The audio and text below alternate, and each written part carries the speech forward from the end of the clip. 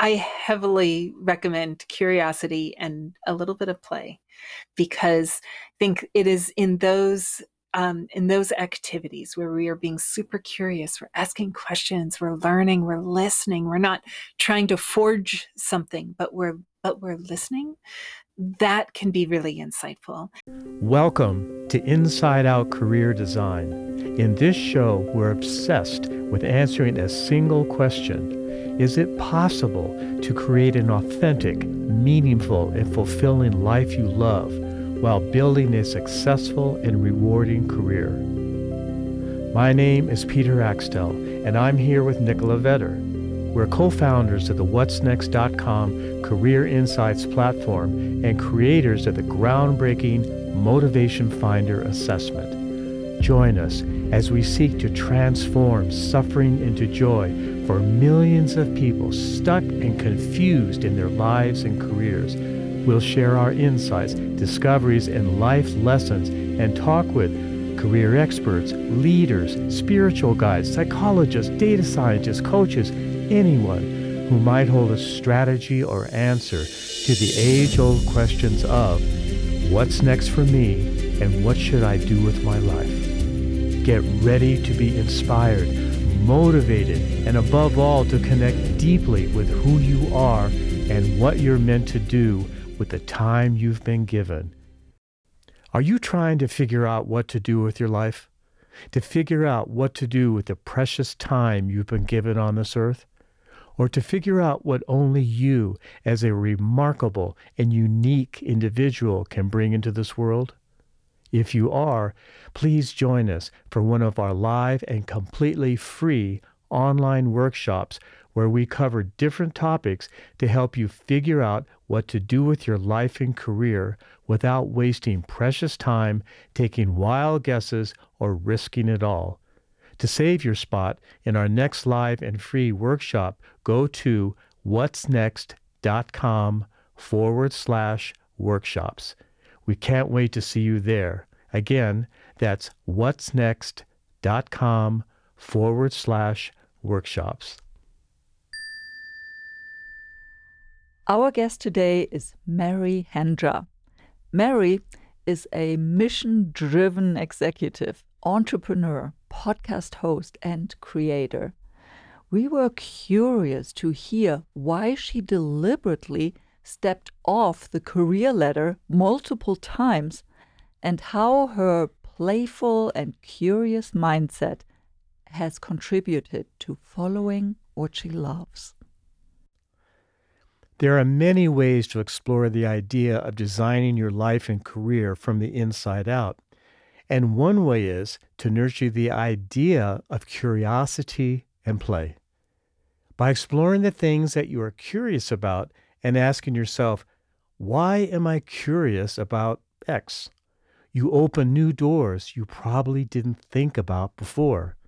And by visualizing the ideas you have and the questions you are asking yourself in a fun way, you get a new perspective outside of what you're thinking about. And that's why we couldn't wait to have Mary on our podcast. In our conversation, we talk about how living in the Soviet Union dramatically affected her view of the world and different cultures. Why she deliberately stepped off the career ladder, which offered her a secure retirement and certainty, and instead followed her curiosity. How she figured out what's next when she had no idea how, and the methods she used to make decisions about what to do next. How curiosity with a little bit of play and listening deeply will help you figure out what to do next. How you learn to visualize and nurture curiosity and play. And now it's time to listen and learn from Mary. Mary, one of the big questions we're trying to answer here on the Inside Out Career Design podcast is, what's next? What's next for my life, for my career, or even the bigger question, what should I do with my life? So we're curious about you, Mary. What were those moments in your life and career where you really had to sit down and had no choice but to figure out what's next for you? We call them what's next moments. Well, I've definitely had quite a few of those in my life. And I can start with one, the typical one during college. So as I was graduating from college and trying to figure out what I wanted to do, um, first thing was like, oh well, I should do some of the interviews that were happening on campus, and none of them quite fit. There were a lot of businesses and financial industry, and finally Teach for America came, and I was like, "Oh, like maybe this will be good." And I kid you not, within 30 seconds, the recruiter looked at me and said, "Do you like kids?" I'm like, I don't know. Is that like a prerequisite?" He's like, "Yeah, you know what? You should not be a teacher. You like, let's talk about what you might do." And we spent the rest of the 20-minute interview talking about other professions. Now I'll come back to that later because I did actually become a teacher at a later point. But it was a really interesting conversation, and the recruiter was right that it was not the right time for me to be a teacher. I was not in that space, nor was Teach for America the right program for me. So when I was getting near graduation, my number one things that I was thinking about for what's next were to join the County of Los Angeles, their management training program, or to go to South Africa for a program that was with a nonprofit. Um, Unfortunately, that one started a little bit later, and there were all sorts of caveats of, we cannot guarantee your safety if you come Mm. to this program. And I had spent one semester of my senior year in college in what was then the Soviet Union. And so I had great compassion for my poor parents who had spent 4 months unable to reach their daughter, and decided that I would save them me immediately going to another country that could not guarantee my safety. During the time that I was in the Soviet Union, it was fine, but it was in that mixed in between period when the Soviet Union had invaded what was then the Baltic republics when they first tried to secede, and tanks were still very present. It was shortly after I left that the country completely fell apart and the Soviet Union no longer existed. So my parents did have a cause to have a little bit more concern than just their daughter going on a study abroad program. So I did decide to, at that point, save them the angst and stay very local, and started with the management training program for Los Angeles. So that was the first time that I considered a what next. So, why did you choose the Soviet Union? Um, so this goes back to high school. Because I do not have any Russian blood. It's not something that was ever part of my family or something that we really talked about. But when I was a junior in high school and taking U.S. history, my teacher at one point echoed what President Reagan was saying at the time, calling the Soviet Union the evil empire. And my little 16-year-old heart said, I can't believe the people are that bad. And I decided I wanted to go there and find out for myself by actually knowing the language and being able to live with the family. Now this was in the late 80s, so it was very uncommon for a study abroad program to in the Soviet Union to allow you to actually live with the Russian people, because it was so guarded what information could be shared, especially with Americans. So I chose my college based on a college where I could study Russian. I spent the first summer between my freshman and sophomore years studying Russian at the Monterey Institute for International Studies, which shared Russian teachers with the Defense Language Institute. They were very well regarded for their Russian language program. I lived in a house where it was all students who were studying Russian, where we had a Russian tutor who lived with us, who taught us how to make borscht, who really like taught the culture as well as the language. And I worked hard to find a study abroad program where I would live with a Russian family. So by the time my Russian was good enough and my research had panned out, it was my senior year and first semester, my senior year in college, that I spent in what was then the Soviet Union. Wow, that's really something, given where they are at today. Mary, how has living abroad in the Soviet Union changed your world view or the way you view the world perhaps differently? It's a great question. And there are probably many ways that I'm not even as conscious of, but some of the ways that it has affected me. One is really living life with the humility that I may not understand everybody and the culture and the experiences they have had. And so I need to ask, I need to be humble, I need to listen, and I need to be curious. So that is something that I bring into wherever I'm working, and definitely whenever I'm managing a team or we're collaborating with others. I ask lots of questions. I'm curious. I really try to listen for the experiences that others have had.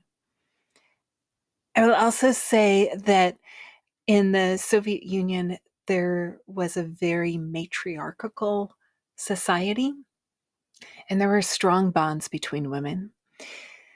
And that was really when I started developing stronger bonds with other women professionally.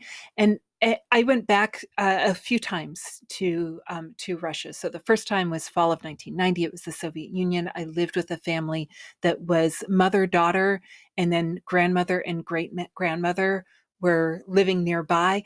There were no men in the picture. It was 4 generations of women.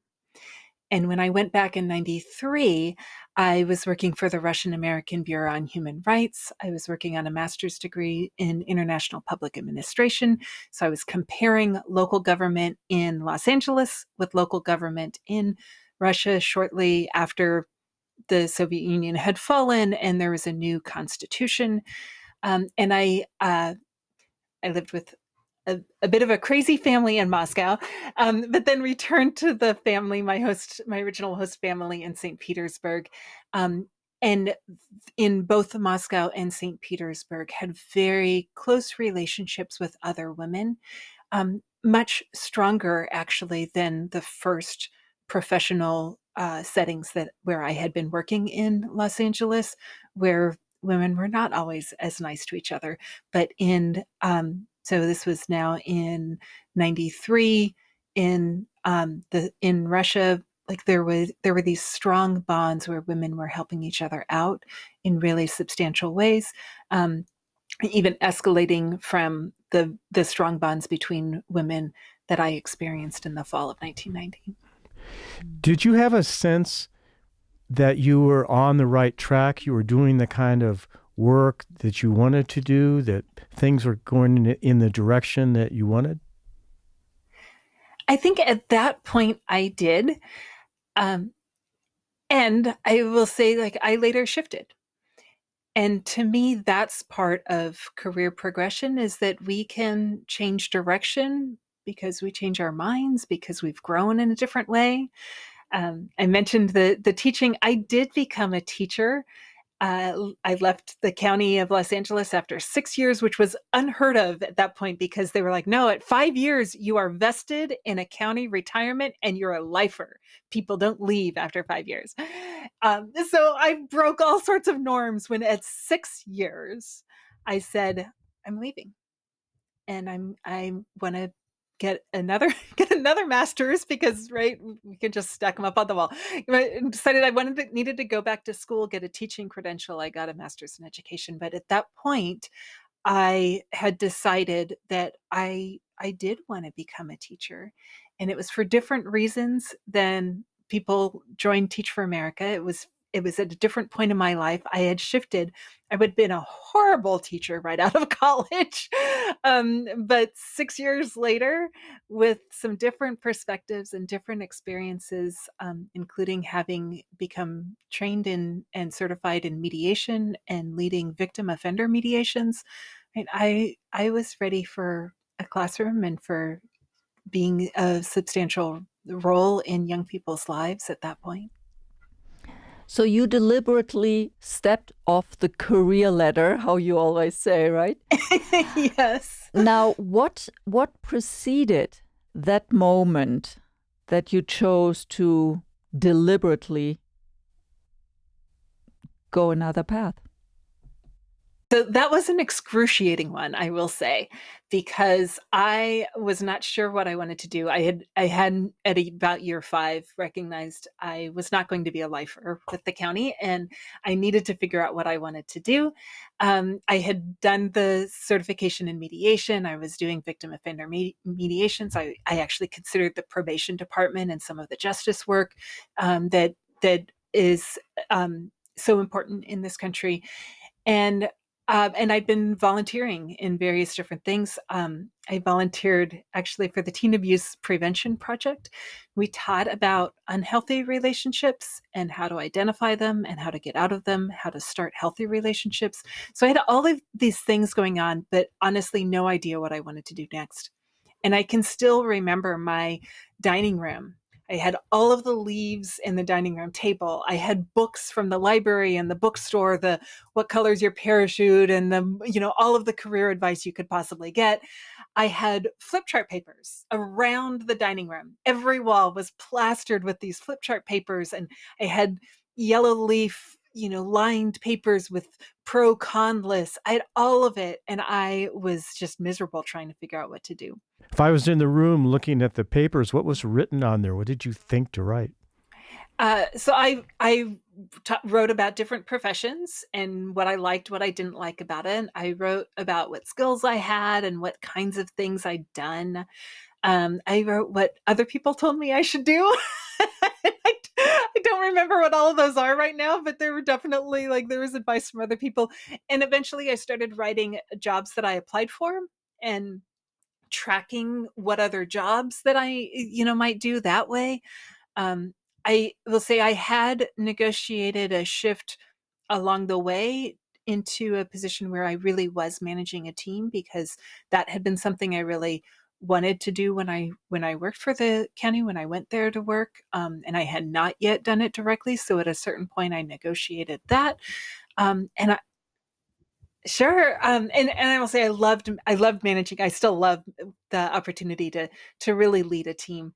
Um, in that case, it was probably the funniest of my negotiations because I was young. I was, early 20s. I didn't quite know what I was doing, but I had impressed a few people in a different county department. And they were impressed because I could both speak numbers and words. So I could do budgets and I could tell people what they meant, right? The numbers meant something to me. And I am a little bit shy. Am very much an introvert, but I am nice to people. I like people. And so I listen to people and I connect with people. So this assistant director of the department had decided she wanted me to come back. And in retrospect, I am so honored because she was one of the highest ranking female executives in the county of Los Angeles at the time.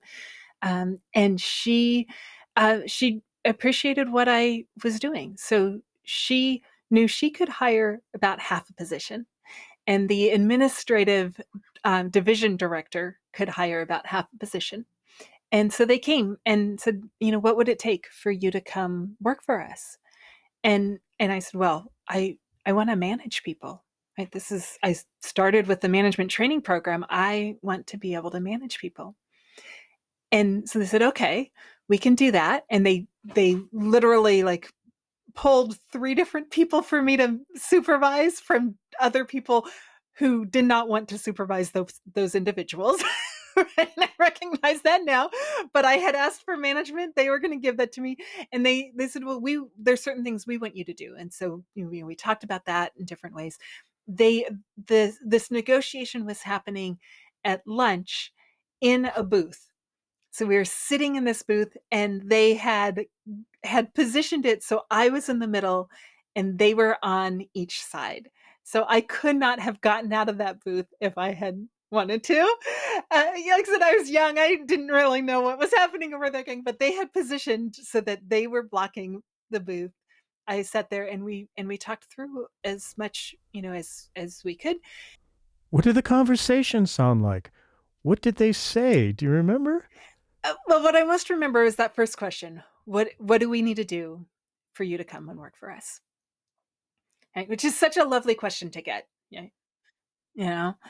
Um, the negotiation tactic that I did not realize I was doing was that when all was said and done, I was like, okay, great. Let me think about it for for a day or two, and I did that for myself. I like to. I think slowly sometimes. So I wanted to have a few minutes to think, to catch my breath.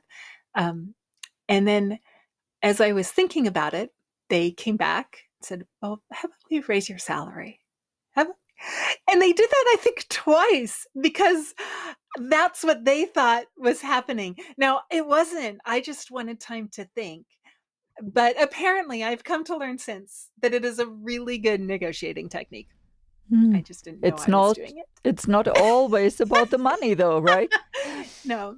Now, no, it wasn't about the money. And what For you me, didn't mention, these two guys had, they had big overcoats. They look like refrigerators with the head, and they were on either side. You probably didn't have a lot of choice. That's a little known detail about Mary's story.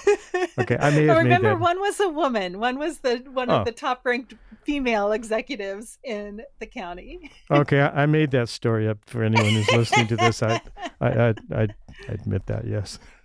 You talk a lot about negotiation, and how did you get involved in negotiation, get interested in that? So I mentioned mediation. So the salary or the career change going to the department was a negotiation within that. But I mentioned mediation, and so mediation, the area that I practiced was really conflict resolution, victim offender mediation, where young people under the age of 18 had actually committed a crime that had a negative impact on other people, and as a way to divert them from permanent records, getting in juvenile hall, ending up in county institutions, and really as a way to treat them with human dignity and recognize that each individual, like, we make mistakes and we can learn from mistakes, and we are stronger as a community together. Right? Mediation was a way to be able to bring the victims and the offenders together in the same room and very deliberately create the space for them to hear each other in ways they had not previously done. So it takes a lot of listening, and it is creating that space for everybody to come to a resolution that they all feel good about.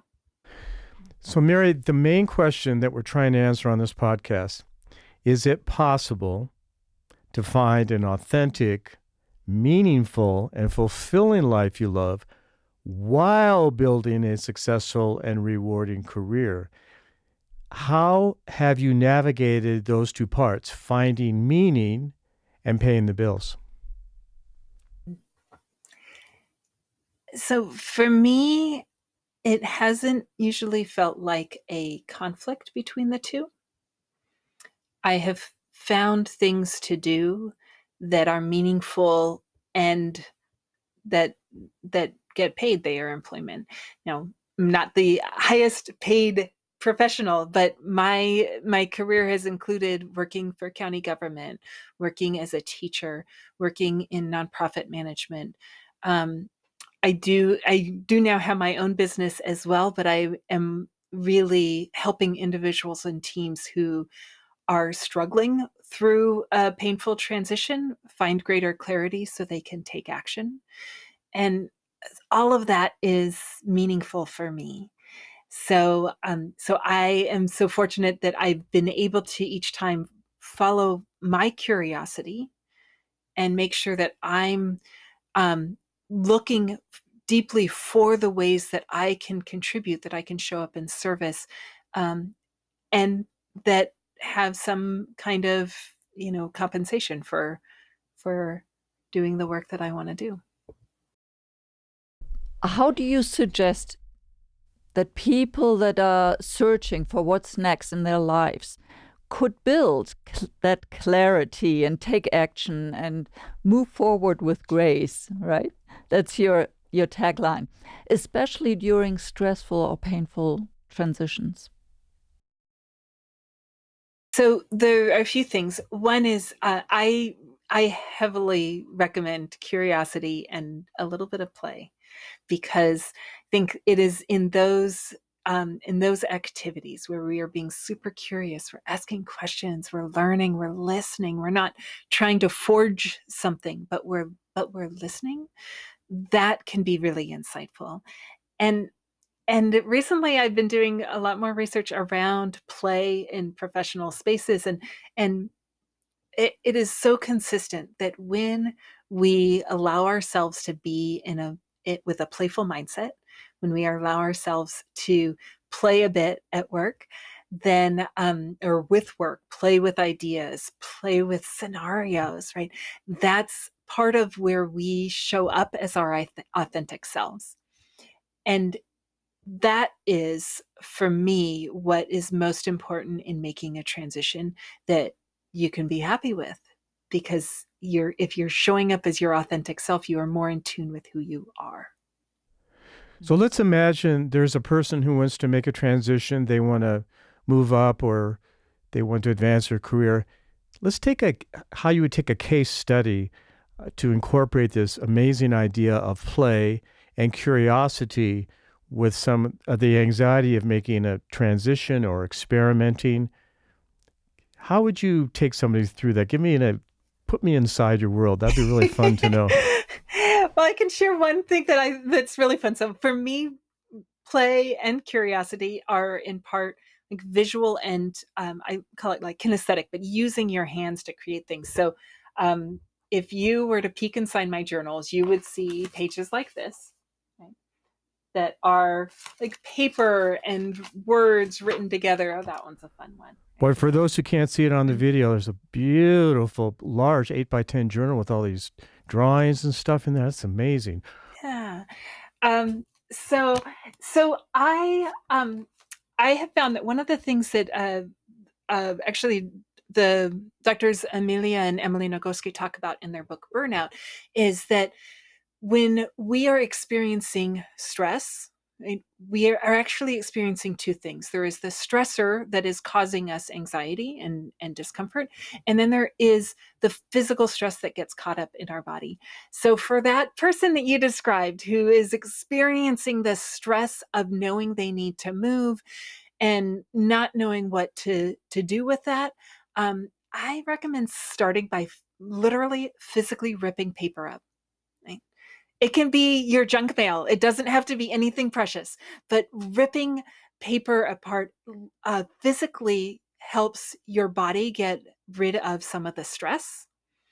And then, even if it is that junk mail, and being able to do what Ethan Kross talks about in Chatter of distancing from your thinking, right? You can take those physical pieces, you can paint them if you want to, you can just crumple them up, whatever it is, but then rearrange them on that paper and on your journal. And so you've seen my journal. I have all sorts of stuff stuck in there. I just gluing stuff in there, rearranging, letting your mind wander away from that stress because you've let go of the stress in that cycle.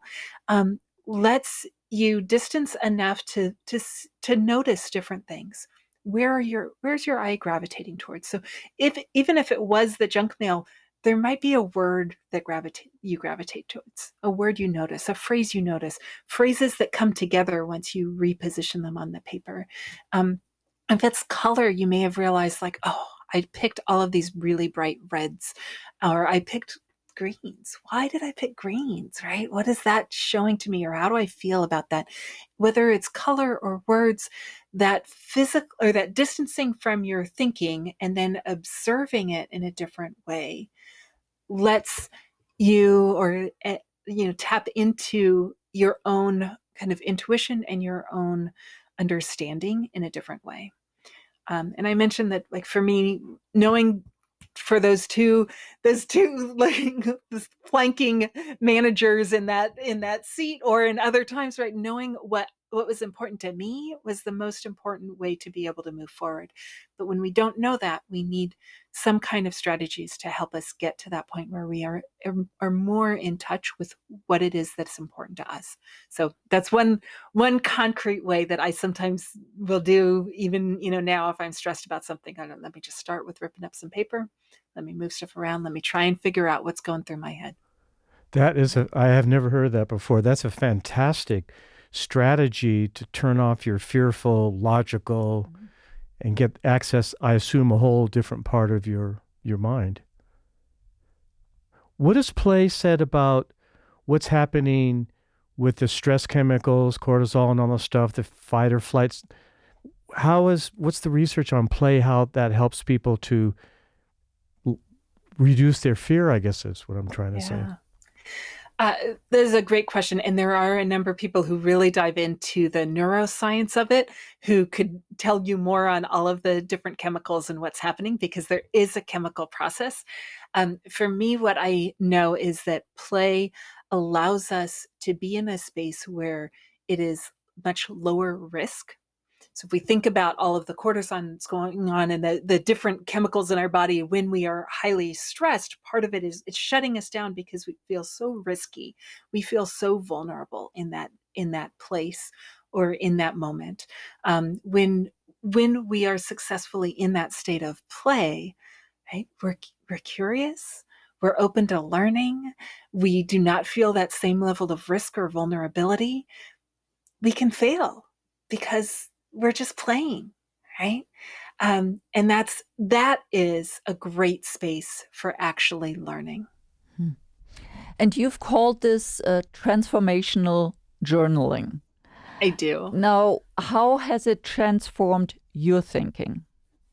So I will say that for me, it has been what allowed me to reclaim my own voice. When my father passed on, I was not expecting it. And I had been in a pretty good state, like professionally and personally, lots of good things going on. And I'd been writing a lot. I was really, enjoying a lot of different things. And when my father passed on, I honestly felt like I lost my voice. So I'd open my journal to write and stare at an empty page for half an hour. And then I'd close my journal and I'd put it away. I was doing everything I could to help my mother and my husband and other people in my life. Was continuing to, work full time and manage a team and do all of that. And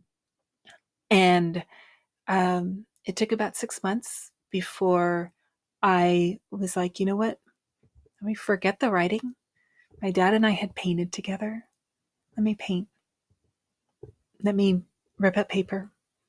When I do finally write, like the first times that I wrote, I literally, as soon as I was finished writing, I crumpled it all up, tossed it.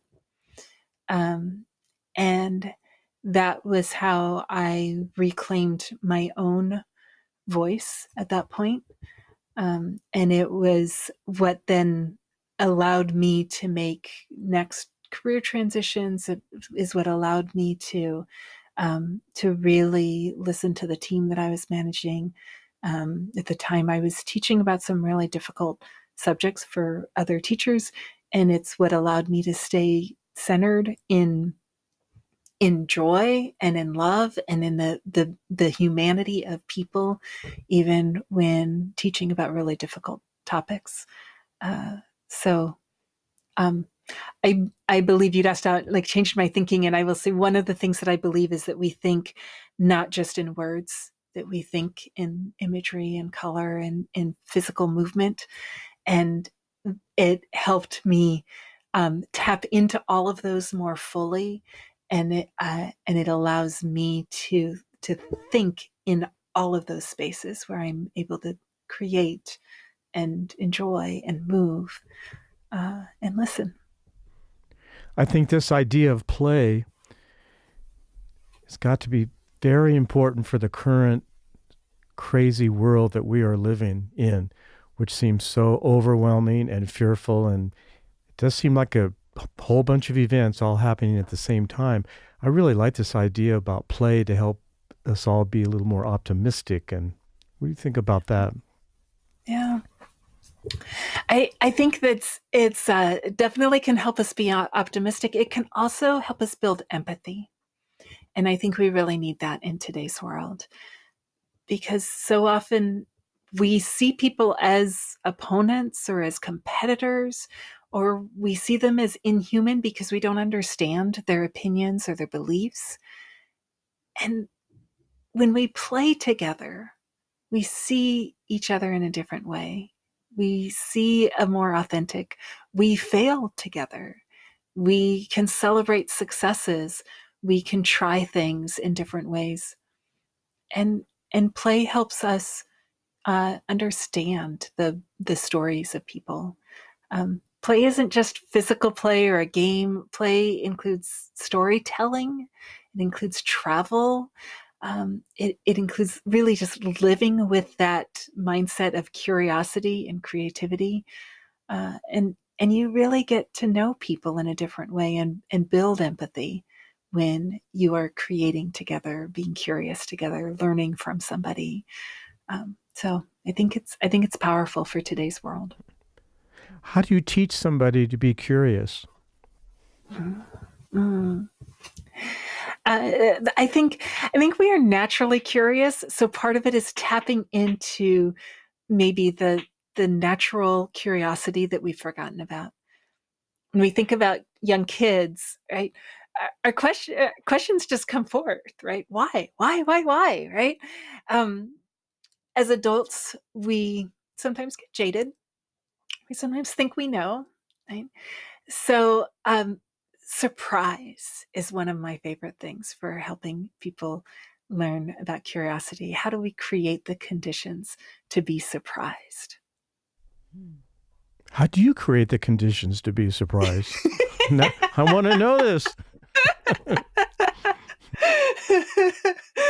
Oh, so sometimes for me, it includes like putting prompts in with a surprising ending, a story with a surprise ending, um, or it, it it may include stopping in a story, saying, "What do you think is going to happen?"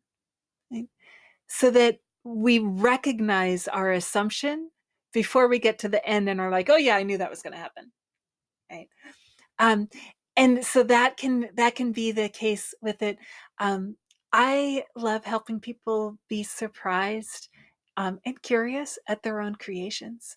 So I tend to work with people who do not consider themselves artists or artistic or creative. I love those people because they are all they are all creative in their own ways. They just have bought into the notions we give in our society that only professional artists do art. But really, all of us play with these artistic tools if we let ourselves. And so, taking somebody who thinks they are completely uncreative and not artistic and putting an art supply in their hand. I love gelatos because they're kind of fancy crayons and they're really fun.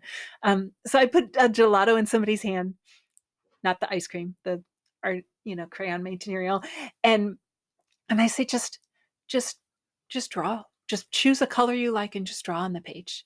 And we mess around with like little moist wipes and a little bit of water or just blending with our fingers, and we create different colors and so like you're not creating an art piece to put up in the Louvre. You're just drawing, right? You're just drawing. These are like squiggles.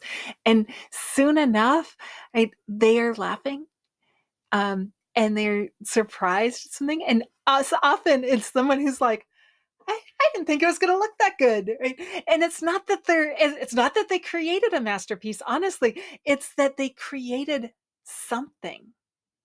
They used color in a different way. Their journals are usually black and white, and now they have this like burst of color, and it brings up a different emotion for them. Right? And anytime we have that little like pause, it gives us space to breathe, to ask a question, to be curious, to be surprised. How important is community in that whole process of creating, of being curious? You are very big on building compassionate and engaged communities. So I'm wondering, what's your take on that? Yeah. For me, it is integral in the process. Although I will say there are times when having a little bit of alone time and individually creating can be very centering, right? But the community serves a different purpose. Community is where we can surprise each other, we can encourage each other, we can celebrate together.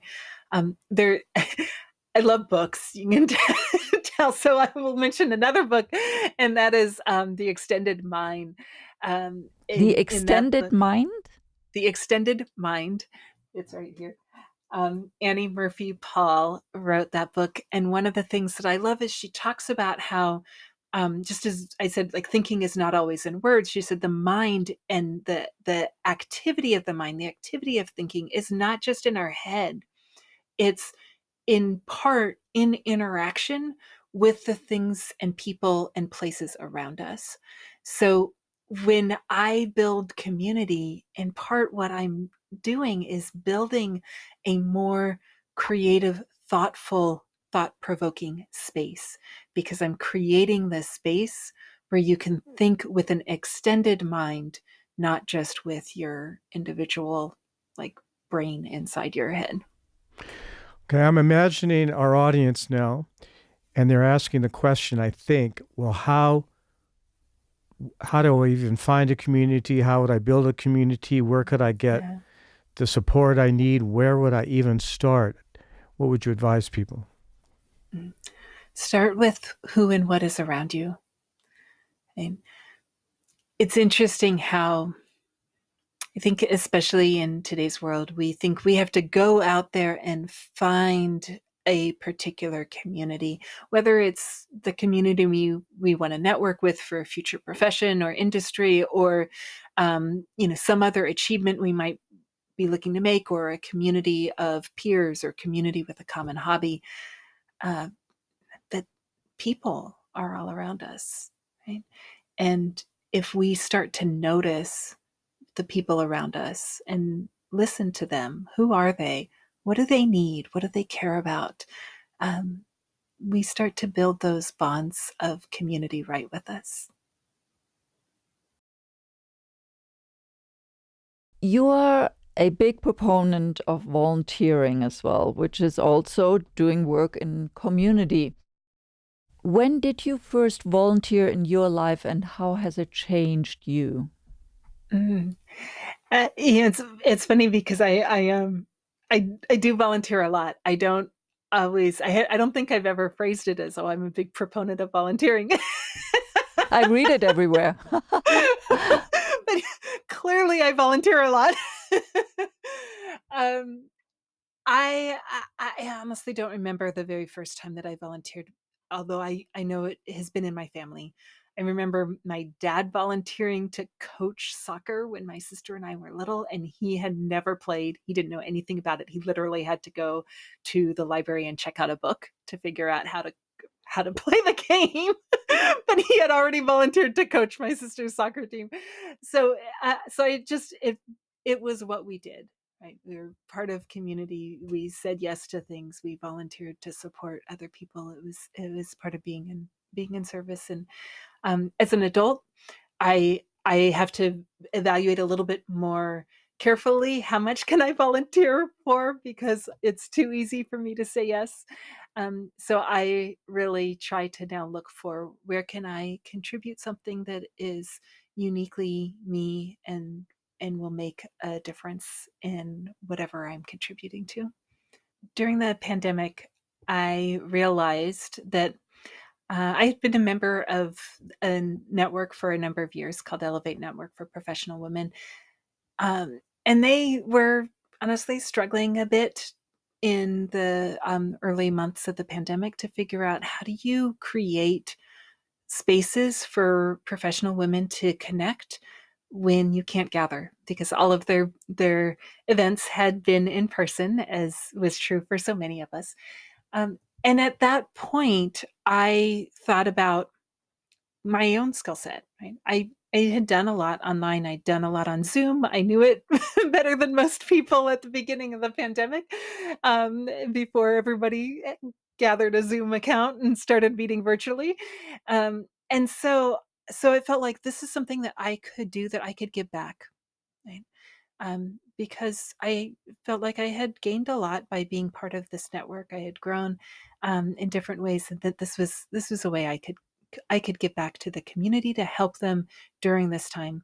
And I started hosting events regularly online for Elevate Network and joined the LA leadership team. Um, and it was a lovely time to be connecting with people differently that way. But I think what surprised me was how much fun this leadership team had together. And this was a group of women from all sorts of different industries, and they had different beliefs and practices and experiences. And many of them were not used to connecting virtually, um, and yet we connected in these really fun ways. And as an example of something that I didn't expect, I'm usually the least competitive person in the room. But at a certain point, they had a challenge for all of the regions and said, like, can you as a leadership team, try and post regularly about this network, right? Which makes a lot of sense. They were trying to grow the network, and I put this little email out to the rest of the LA team, and I said, hey, like, I think we could win this. And immediately one of the other members of the team was like, yes, let's do it. And so it was so like funny. To me, it was a surprise because I'm usually not competitive like that. But there was something about the playfulness of this leadership team and the way that we had connected for a few months, and probably a little bit of like wanting to get some energy out because we were all cooped up and we needed something to do, right? uh, and we just encouraged each other on, and we totally won the competition. Congrats.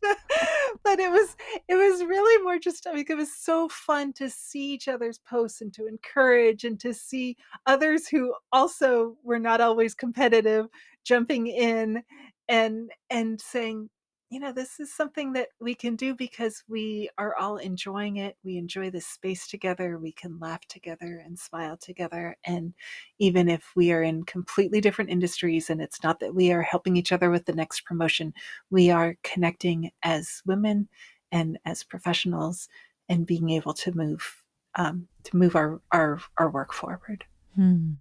At this point, some in our audience might really think, well, but how do I do it? How do I find a community or a volunteer situation where there are people, like-minded people? Yeah.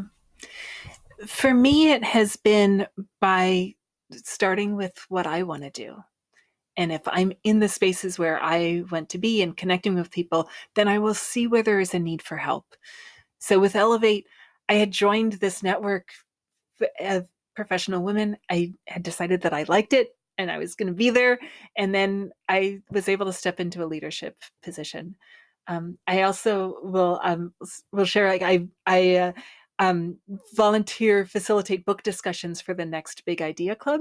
And that I had just signed up for a book club. I was not signing up. I was not looking for volunteer activities, right? But again, I liked it. I liked the ideas. I liked the people who had posted online. And so when they put out a call and said, "Hey, would anybody be willing to facilitate book discussions?" I'm like, well, that's something I can do. And this is a group and an idea that I like. So let me try it. A different example was when I was volunteering for the teen abuse prevention program.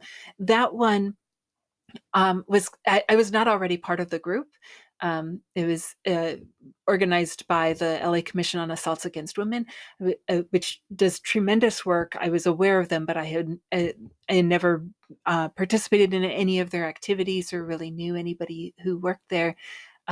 But at that point, I was curious. I was looking for other things to do. And I knew that was in part during the time where I knew I wasn't going to be a lifer with the county. And so I was just looking for what other activities might I do. And again, the call was put out there. In this case, it was both a need and a learning opportunity. Because they needed people to get trained in going to classrooms and helping young people with this. And for me, being able to serve and learn, oh, that's a golden combination.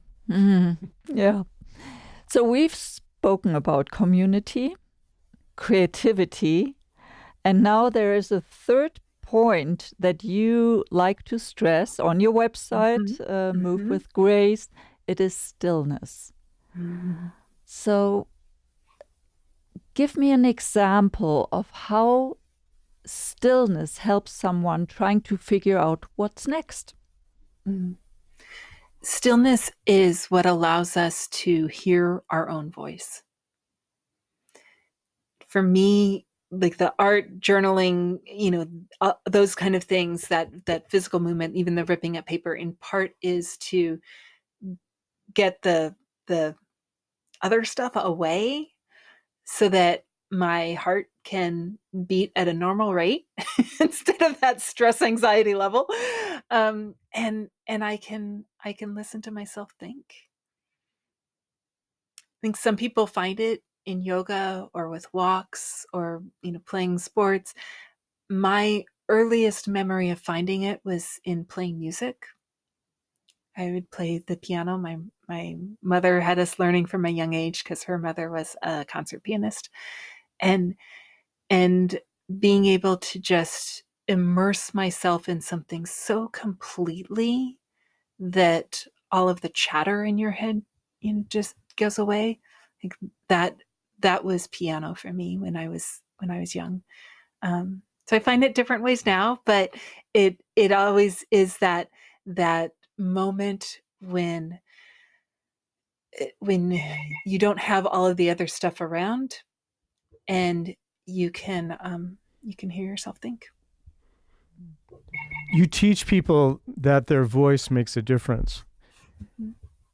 Let's talk a little bit about what a person's voice, what does that mean to someone in the audience? My voice, I wonder my voice. How do I know what my voice is? Let's talk about voice. It's a beautiful question. I think a lot of us don't tap into or listen to our own voice because the voices of society are so loud around us.